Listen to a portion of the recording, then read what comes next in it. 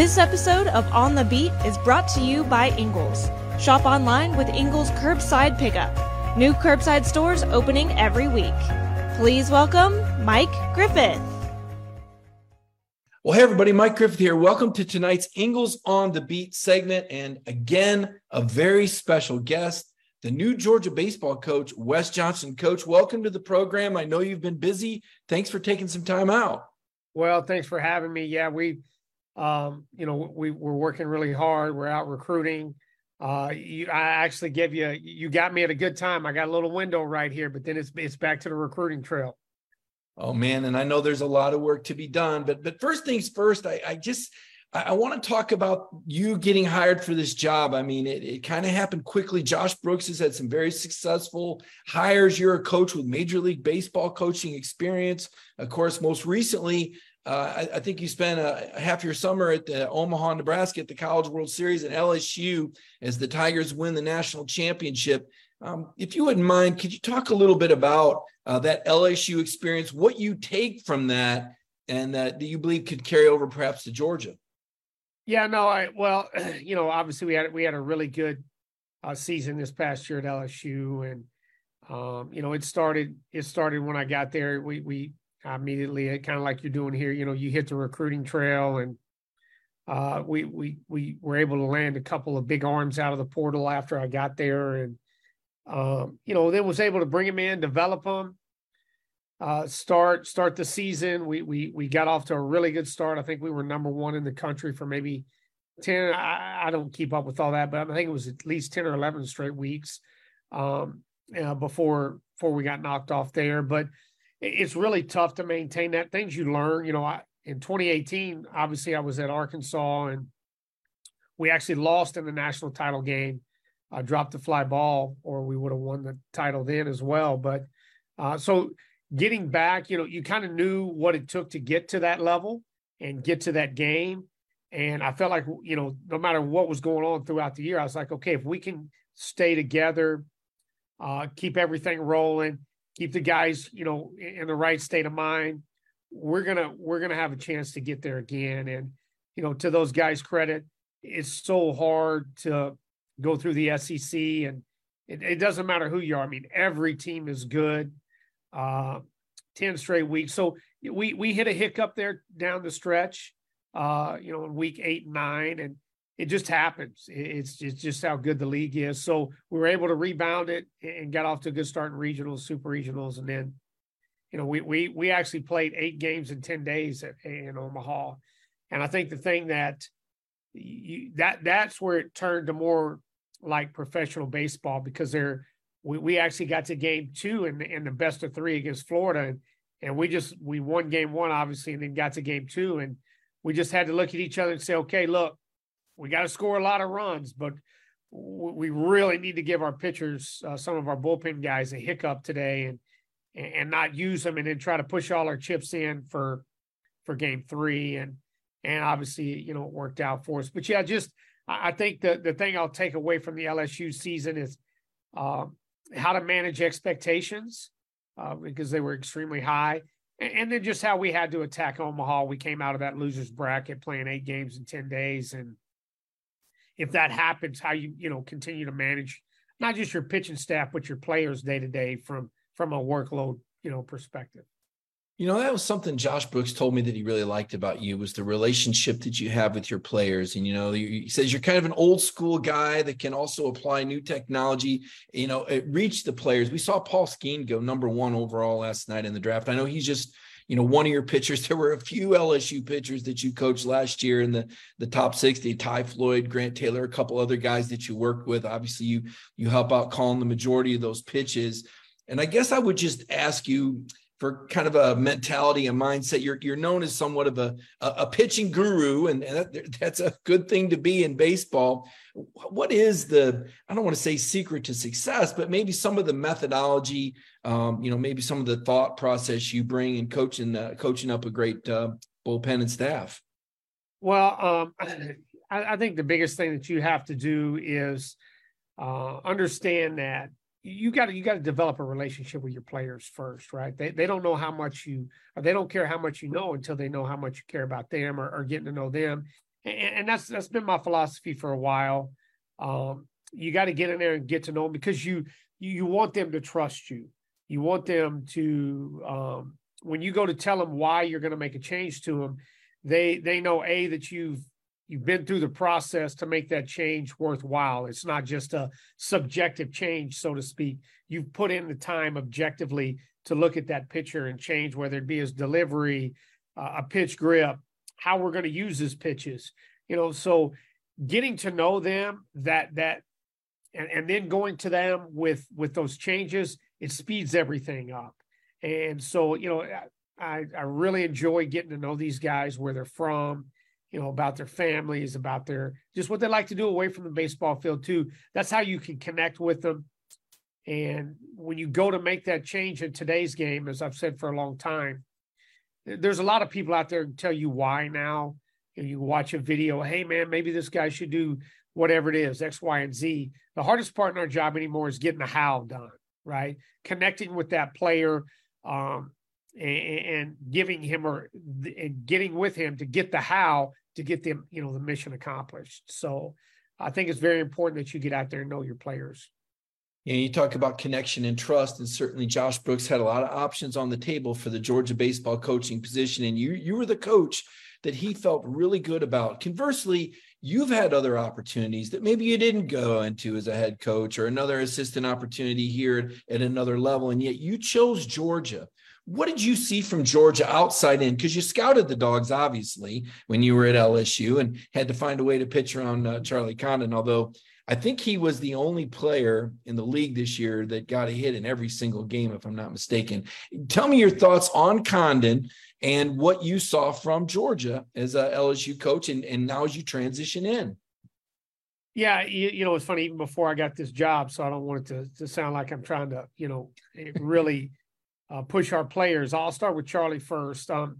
We were going into the Georgia series, and I was asked by some, people in the LSU stuff, hey, guy, what do you think about that Charlie Condon guy? And I made the blanket statement at that point in time, he's the best right-handed hitter I've seen this year besides Dylan Cruz. And I mean that. Of course, Dylan went number 2 overall last night in the Major League Baseball draft. Charlie's plate discipline is phenomenal. I think that's one of the biggest things that really, you see a guy who's got a lot of power like he does, and then he doesn't chase a lot. That's impressive. Usually, it's not that way. You see their strikeouts are going to be relatively high, and it's that give and take, right? Well, he's going to hit 25 homers, so it's okay if he strikes out 70 times. That's not the case with Charlie. He really works the count. He has phenomenal play discipline. His approach, too, it's not like he's trying to pull every ball out of the yard. He'll work the backside. I mean, very, very impressive. Gets deep into counts and stays with his approach. So very, very, very mature and advanced hitter, in my opinion. And now that I'm here at Georgia, I'm really glad that Charlie's on our team. I don't want to try to get that guy out next year. To your other question on Georgia,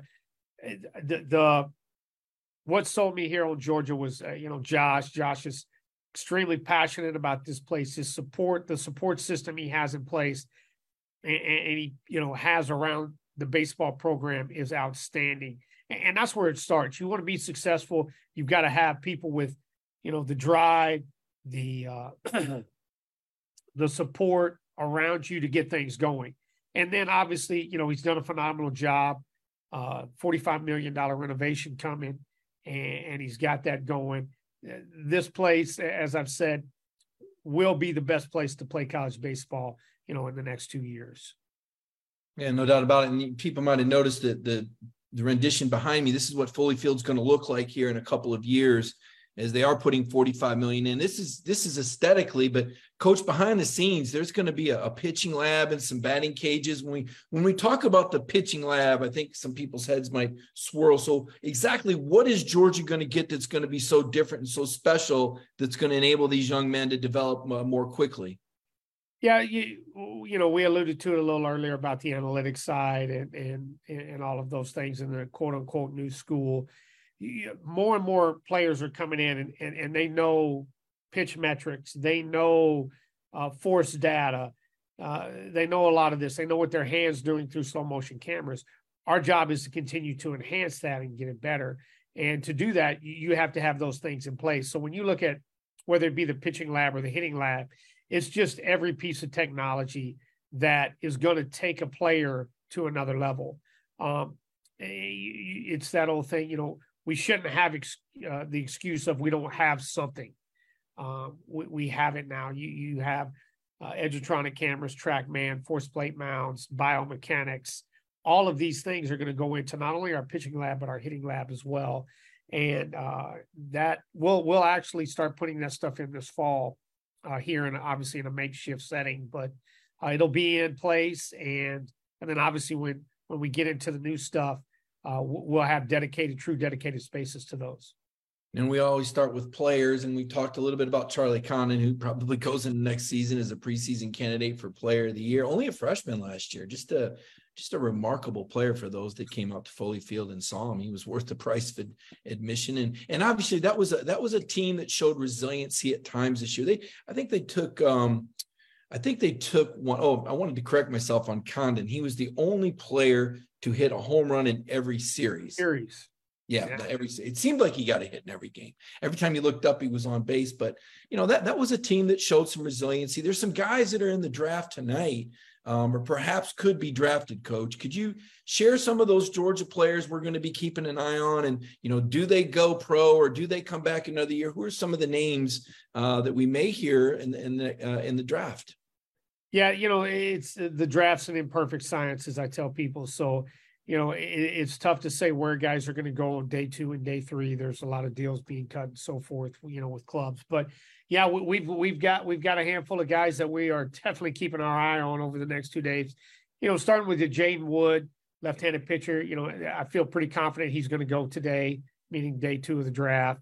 And we'll see, how the money works out. We've obviously, I've been in, contact with all of these players. So I won't, continue to reiterate that, but you've got him, and then you move around the diamond. You've got Parks Harbor.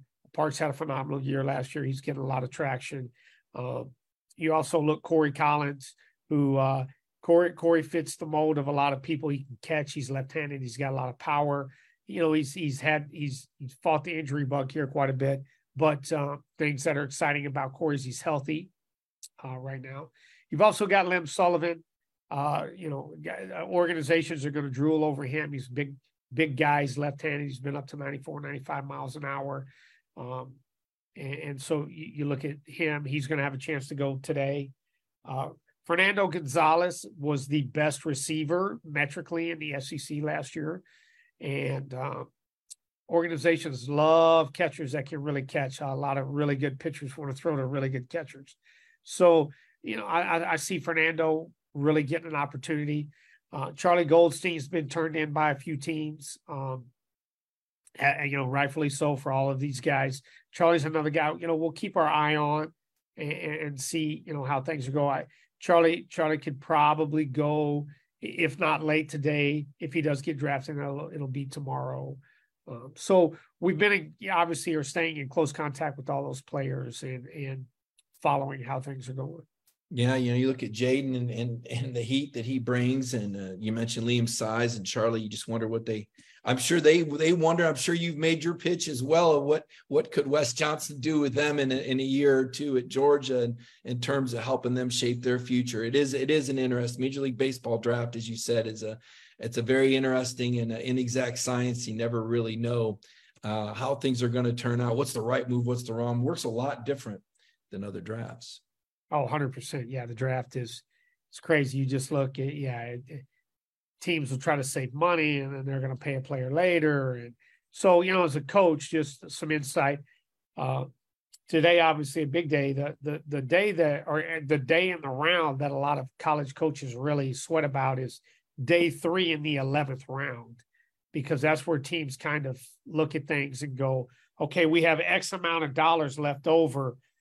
We're going to draft a guy in the 11th round and overpay him and try to get him to sign. So, yeah, we'll be locked in today, but it's kind of like I got to get through that 11th round tomorrow to really some inside baseball from Coach Johnson. I never knew that about the draft, but of course, you haven't been with the Minnesota Twins. You've seen this from both sides. Coaches, we look to the future. A couple items to touch on. One, the state of Georgia, high school baseball here. We see so many great players from the state that don't necessarily always stay in state. And, like you said, and as Josh Brooks has told us, you don't want that to be because the facilities aren't as good or because the opportunity to develop isn't there. I think that's taking care of itself now with the money that Georgia's investing in the coaches that you have on your staff. So one, if you could address that Georgia high school baseball and how you're trying to get out and around it. I'm sure you already have been out and around it. And then two, the portal is going to be important. This is a new age, and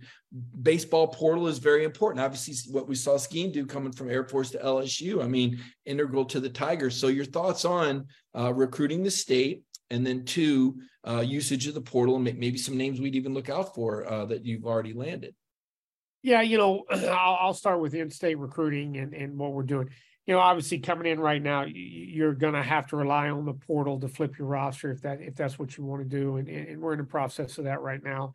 I've got Coach Josh Simpson and Coach Brock Bennett. They're beating the trails right now in state for our 24s and 25s right now, and trying to get ahead of that while Coach Coggin and I are back here in Athens, and we are working the portal and our current players and trying to get through the draft. So we're going to absolutely cover the state as much as we can and blanket it. There's so many good baseball players in Georgia. You're never going to keep them all. You're just not. But we feel that, our roster, if you were to break it down, should have at minimum be 65, 70% Georgia players. The portal has changed that to transition into that. The portal has changed. There was probably a day when you could look at this and say our roster needed to be 80 to 85% Georgia players.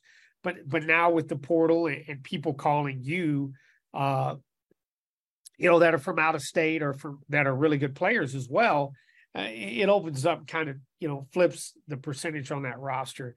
And so, yeah, we're very active in the portal right now. We've already, got some guys coming here and really excited. I won't give them all to you because not all of them are quote unquote official yet. Right. They're there. They're committed. We've got their stuff in the mail to them and so forth, to use that term. But we Kobe Branch is a freshman All-American from Baylor that we're really excited about. Paul Totes, a second baseman who can really hit for me, came from Purdue. Really like, I was able to, see Clayton Chadwick firsthand, that we committed from Sam Houston.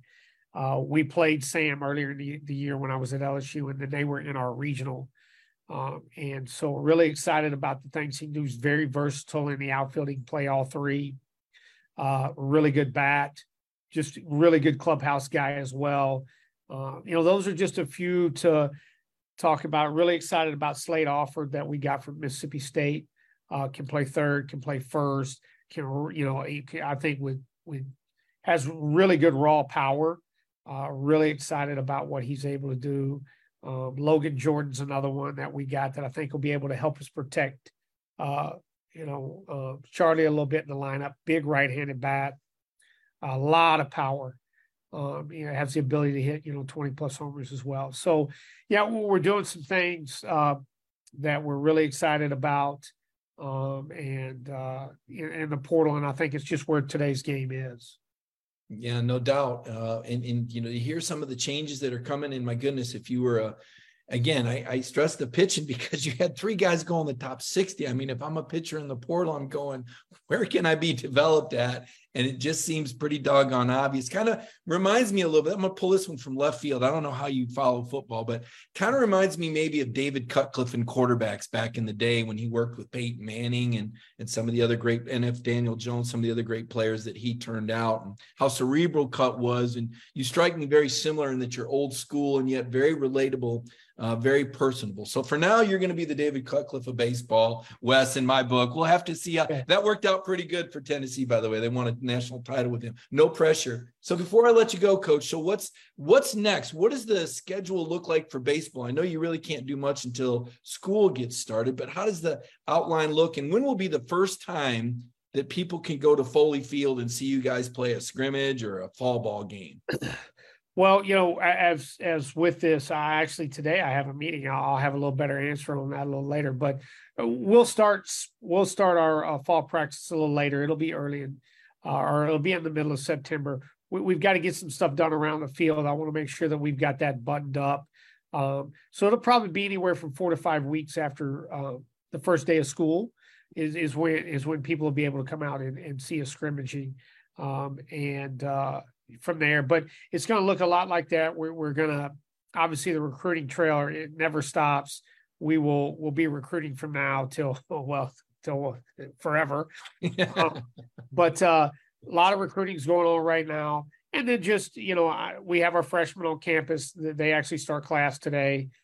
We've got 12 here right now. And then tomorrow they will actually get, assessed and start in the weight room. So, you're starting to feel that little bit of buzz. A lot of guys, I brought some of our pitchers home from summer ball. They'll be coming in and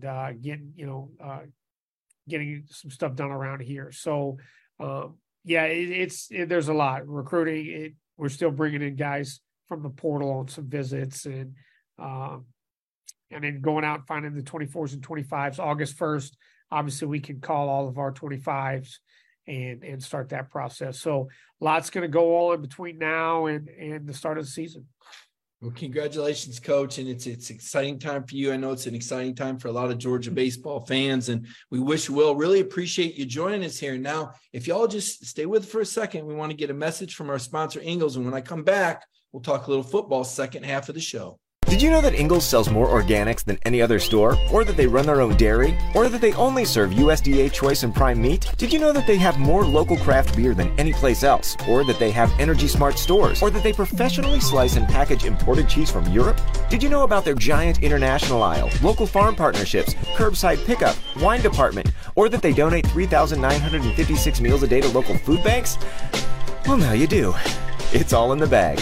Ingles, low prices, love the savings. Well, welcome back. And I thought that, Coach Johnson, obviously a very cerebral guy, but you can tell he's very personable. You can see how he relates to these Georgia baseball players that he's going to be coaching up. And man, when he went down that portal list, you start talking about getting freshman All-Americans, starting players from other Power 5 schools. I mean, you can tell that the investment in Georgia baseball is real. It's big. Again, you see the rendition of what Foley Field is going to look like after that $45 million gets poured into. And that's just the outside. The really important stuff, like Coach Johnson was talking about, the pitching lab, the hitting lab, that's going to give these players an opportunity to improve themselves more rapidly and put Georgia's facilities more in line. And because quite frankly, they haven't been. And we know that Georgia has been behind on spending in athletic facilities. It was part of their strategy, and it served Georgia well for decades. But I think with Kirby Smart and what he's brought to football, and when you have a coach that you believe in, like Georgia believes in Kirby Smart, they're willing to spend money, and Kirby's kind of upheld his end of the deal on the field with all the winning. And so you see elite facilities, and now Josh Brooks has come in and he's saying, you know what, Georgia can win at everything. And baseball and softball are the next sports up to get those new facilities. We've seen a lot of success across the board with Josh Brooks' hires so far. He's only in year 3. Now, football. So we're a week away. Next Monday, I'll be in Nashville for the SEC Media Days. And all of a sudden, the content is going to come flying off the shelves as all these coaches gather and talk about all the offseason news that's happened in the SEC. Obviously, it's been a very active portal. You've seen different players, different places coming out of spring, preseason prognostications. Got myself in trouble with some people because I said I thought that Georgia was one of the more doubted 2-time defending championship programs. And there hasn't been many of them, to be clear. Okay. I think you could argue USC was because they won one poll one year, but I thought Alabama and Nebraska.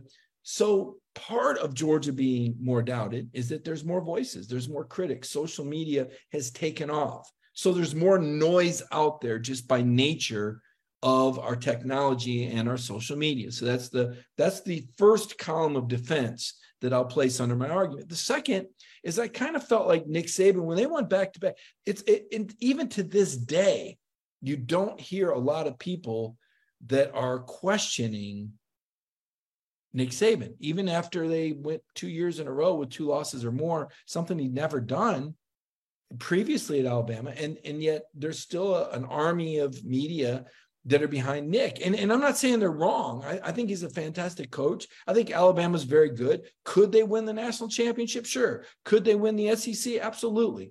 But it's not the no-brainer pick that maybe it once was in my book. Meanwhile, Georgia brings back so much. And yet, I heard Aaron Murray talking about that, USC could pass them by because it's really all about offense. And I heard Kirk Herbstreit talk about, Nick Saban in Alabama, and right now that would be his bet. And Reese Davis talking about Michigan because he likes their quarterback. This guy's similar talent to Stetson Bennett, similar type of player. So I'm hearing a lot of voices and alternative picks. Now, when we go to Nashville, I do think Georgia will be picked to win the league, but I don't think it's going to be as overwhelming maybe as some think. And there's a reason why teams haven't won 3 consecutive national championships since Minnesota in 34, 35, and 36. It's human nature. And Kirby Smart does everything he can to guard against complacency, but it kicks in. And we really won't know until Georgia gets back into fall camp. And Kirby said that. Kirby said, let's see what these guys do in the offseason. He said that's when he's going to find out about it, when he sees what he has to work with when they come back to camp. How did these Georgia players handle themselves in the offseason in terms of their diligence for working out with one another and throwing sessions and kessing sessions and individual weight and dieting, right? So we will wait and see how Georgia looks. Now, they're my preseason pick, largely because of the schedule. I look at the schedule and I just don't see anybody where I could pick out one game and say, that's the one. The odds suggest that when Georgia finally loses a regular season game, which they have not done since 2020, I believe, was it the game in Jacksonville against Florida? Was that the last regular season game that Georgia lost? Does that sound right? It's hard to believe. It was a long time ago, back in the Kyle Trask, Dan Mullen era. The odds would suggest that it would be away from Sanford Stadium. So you'd be looking at the games away from Sanford, significant this year, at Auburn, in Florida, again against Florida, which would normally be a designated home game, but they're playing them in Jacksonville, and at Tennessee. And I feel like the Tennessee game is what everybody's kind of rushing to and pointing to. And so therefore, I don't think it'll be that game. Just because I know how jacked up Kirby gets. And he'll tell you that they're all the same to him and it's just the media. Kirby never beat Tennessee when he was at Georgia. And I've talked to players, and that game is personal. I mean, they're all personal, but I mean, that game is extra. And I think with the recent Tate Ratledge comment, which by the way, I agree with, when we're talking about stadium aesthetics, in the fact that it sits on the river and it holds over 100,000 and they do the checkerboard thing. When I did my stadium rankings, I had Neyland 1, Tiger Stadium LSU 2, and Sanford Stadium 3. And Tate basically just said that was, the best stadium in that. Now, he didn't say anything about the fans, obviously, because we were, everybody's ears were blown out this year when Tennessee came to Georgia. It was like I think it was 137 decibels. It was a stadium record. And the Georgia crowd absolutely took over that game. There were like 5 or 6 sacks and 5 or 6 false starts. I mean, Tennessee couldn't do anything. They couldn't hear themselves think. They couldn't communicate, which really affected their offense. And Josh Heupel even said the moment was too big. I mean, the Tennessee coach said that moment was too big for them, and that was the Georgia fan base. And I saw the Georgia fan base do the same thing back in 2019 when Notre Dame came. Notre Dame should have won that game. I got news for you. They outcoached Georgia that night. Remember how their tight end caught like 6 passes in the first half, and they're driving late in the game, and you're thinking to yourself, oh my gosh, it was under the lights. It was the first game with the LED, but the fans, once again, there were 5 or 6 false starts, motion penalties. And Brian Kelly said, we thought we'd prepared. Brian Kelly turned out to be a pretty good coach, right? Maybe Georgia will see him again at the end of this year in the SEC title game like they did last year. It'd be very interesting to see what happens in the West. But the point being, Georgia fans show out in force when they have the opportunity.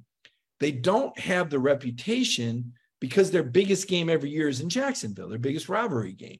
If that game was a home and home, just imagine some of the crowds and some of the noise, but it's not. So you take that game off the board, and suddenly Tennessee and Auburn are your big games. And let's face it, Tennessee and Auburn have been somewhat down over the last few years. Now, Tennessee last year obviously rose to number 1, according to the college football playoff experts out there. How did that work out for them, by the way? But in Auburn, it's kind of sunk a little bit from Malzahn. We'll see what they do under Hugh Freeze this year. But those have kind of been your big home. Georgia Tech has fallen off. So when has Sanford Stadium really had the opportunity to respond? Well, there was one game, I remember Kirby urged all the fans to come out too early, and it was that Arkansas game, and they absolutely responded. The Arkansas couldn't hear a snap. I remember talking to their quarterback, and he's like, loudest stadium he'd ever been in for a noon game. Remember that? The blocked punt early on, and they were ahead of Arkansas like 20-0 or 21-0 in the blink of an eye in the first quarter. Arkansas never had a chance. So Sanford Stadium can be every bit as raucous and loud as any other, or louder, but they just don't have a lot of marquee games here.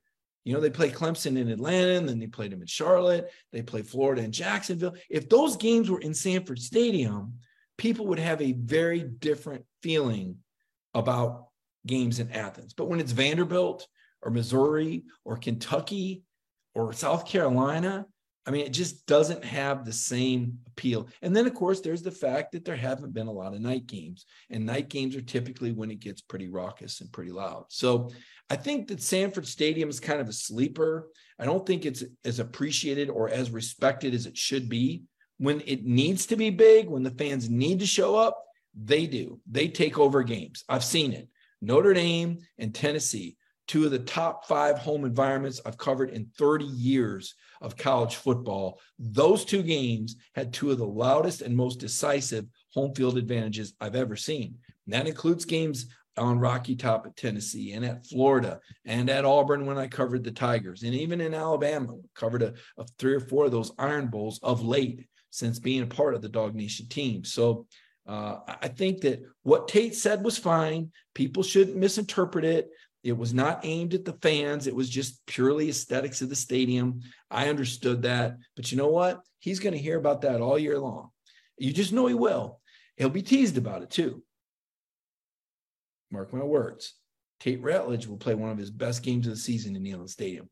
I guarantee you he has filed this thing away. He's going to hear so much about Rocky Top between now and then that when he takes the field that day, he is going to absolutely steamroll the Tennessee defensive line. You watch. Mark my words on Tate Ratledge on that one.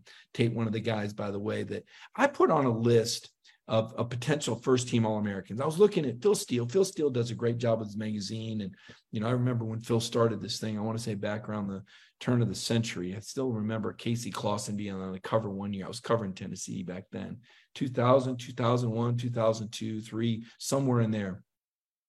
So there were 3 Georgia players that made first-team All-SEC, first-team All-American per Steele.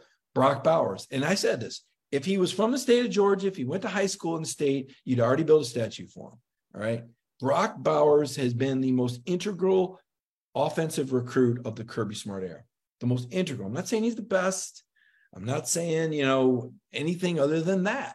He is that pivotal of a player. And what Todd Monken has been able to do with him to confuse defenses, to create mismatches, it makes everything else go. When I talked to the TCU defensive captain at the Senior Bowl, and I said, what happened to you guys? I mean, because TCU didn't even give up an offensive touchdown at Texas last year.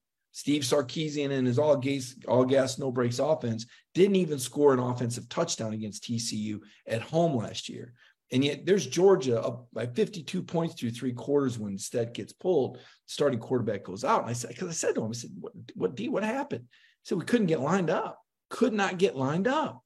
They had a plan for Darnell and Brock and how they wanted to, and Monken knew that. Monken played 3-dimensional chess and used all this motion and confused the defense where there were guys open. They're blowing assignments all night.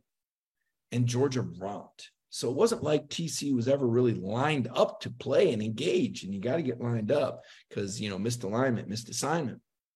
Brock Bowers has been the key to that. I don't know what the answer is. Remember the one game in the SEC title game, Georgia lost to Bama? I think Stetson threw at him 16 times.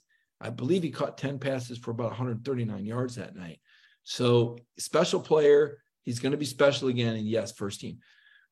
Cedric Van Pran at center, leadership is so big. Leadership is so big this offseason. Cedric was, one of the guys in the do it for Dev, obviously the well-documented January 15, 16 tragedy. Devin Willock, loss of him. And Cedric is a guy that leads that offensive line room. Obviously, this is something very near and dear to his heart, a very emotional time he's gone through this offseason. How does he respond? Everything looks and sounds good. Need to see him on the field. Every play begins with him snapping the ball. But his maturity and his leadership, more important than ever. I mean, Georgia's got to get dialed in. And then the third All-American I would agree with, not on everybody's team, but I like Jamon Dumas-Johnson. I think he's the catalyst. I think he's the guy in the huddle, that everybody listens to. I think he sets the tempo. And another guy whose leadership and maturity is going to be really, really important. And it's going to be a little bit tougher for JDJ this year without Jalen Carter in front of him. Now, Georgia will still have probably second, third rounder and Nazir Stackhouse. Zion Logue may play in the league as well. Warren Brinson, another guy that strikes me as someone who's really matured over the last few years, could be a factor. And then, of course, Big Baby. Now, you wonder how much impact that freshman can have. But it's not going to be the same without Jalen Carter. Make no mistake about it. Jalen was a one-man wrecking machine. It was almost like having 12 guys on the field. There's a lot of other Georgia players that could be first-team All-American. Both Javon Bullard and Malachi Starks were second-team picks. Like either or both of these guys, their numbers are going to be crazy. Bullard has had a great offseason. You saw him. He was the defensive MVP of the Peach Bowl and the national championship game. He's just a wrecking machine. I think Kirby called him a little stick of dynamite. You saw him in pressure packages. Apparently now he plays the ball well in the secondary. And, of course, Malachi Starks came in and was just ridiculously good and effective from the early goings, right from that pick against Oregon. I think we all remember that moment and said, wow, now we see what this guy's all about.